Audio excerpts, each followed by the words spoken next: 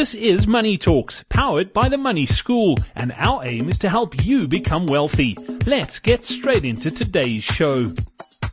Welcome back to Money Talks, powered by the Money School. I'm Brad Brown, and with me is Gary Kale, Money Coach. Gary, last time out we were talking about pocket money for kids, and we had another great question in about bringing up an entrepreneur as a child. I mean, you've got kids, like I said last time. I've got kids, and we're both entrepreneurs. So it obviously we'd like our kids to follow in our footsteps, but it's a difficult and a fine line to get that balance right. You don't want kids to become slaves to money that they realize that they need to sort of put in 2 hours to get 2 rand back, as an example. You want them to learn that money can work for you as well, but it's a fine line to tread. What advice would you give?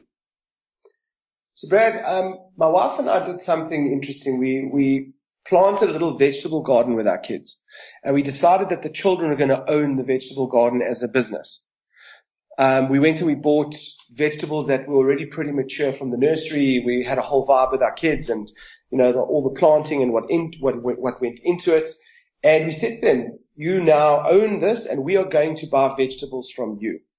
And we bought tomatoes, and we had all sorts of things. We even had bok choy, which is that like Chinese lettuce. And we had a whole lot of things. And I actually explained to my helper that if you go and you take vegetables out of the garden and you don't pay the girls, they are going to consider it theft.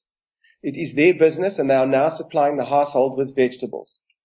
So, I mean, obviously we still needed to buy stuff, but there was a time where it would grow, and it would be quite large amounts of tomatoes and whatever else that we had, and we would start buying it from them. But it was so interesting in the conversations and the dynamic that this created, because when it was buying time and the vegetables were ripe, there was such confusion. So it became a battle between my children as to which one is going to cut now, because apparently cutting the vegetable was a big thing to do. So the customer would say, I need 4 of those, give me 2 chilies and whatever it is that I wanted. And it was a big thing for the kids who was going to be doing the cutting. So they were fighting over this. I called my older daughter aside, who at the time was 7 years old and her sister was 5. And I said to her, Layla, you have to understand something. You have a business partner. Mia owns half this business. If you don't give Mia things to do in the business, you're going to find that you're the one doing all the work and she's taking half your money. She looked at me like that's a really bad idea. I said to her, go away and think about how you're going to solve this. So the 2 of them come back to me and they said to me, we need a table. So I'm like, okay, what do you want the table for? No, so the one's going to cut and the other one is going to sit with the customer at the table and talk to them and then present the vegetables and discuss a price. So anyway, I get the table, I sit down at the table, they cut, they come to me, they offer me the vegetables, and I said, before you tell me the price, I want you to know that Woolworths is down the road. Just remember that. If you charge me too much money, I'm going to go shop elsewhere. So I said, you want to think about the pricing? They said, yeah. So anyway, I come back. They say, Dad, do you know why we've got better prices than Woolworths? Because it's just the 2 of us. It's just the 2 of us. So our prices are going to be cheap. They worked out that they have low overheads and they don't have to pay rent in a shopping center, so they can deliver the vegetables at a cheaper price. And this is what they came up with.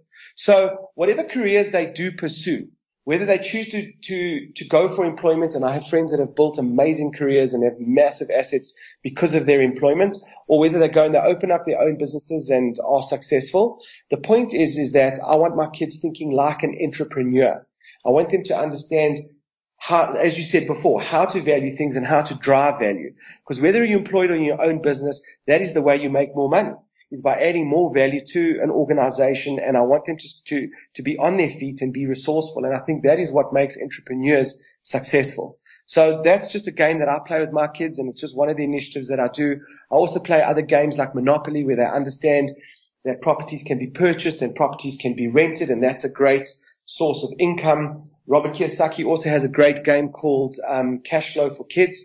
It's a game about financial independence, and it's amazing. This is for young children, for young kids, 5 years old, playing the game. And the winner wins when their assets exceed their liabilities. In other words, when you're making more money from your assets than your expenses on your playing card, you win the game. and it's explained in an amazing, simple way to children. And we play this game all the time, and my kids consider themselves cash flow kids. And so these are the things that I've been doing to help my kids to become entrepreneurs and understand the power of money. I love it. Gary Kehl, thank you so much for that advice. And I think it's brilliant. Look forward to chatting more about raising kids in a financially responsible way here on Money Talks, powered by the Money School. Until next time, from the two of us, take care. Thank you for listening to Money Talks, powered by the Money School. To find out more about the Money School, connect with us on Facebook. Just search for the Money School SA.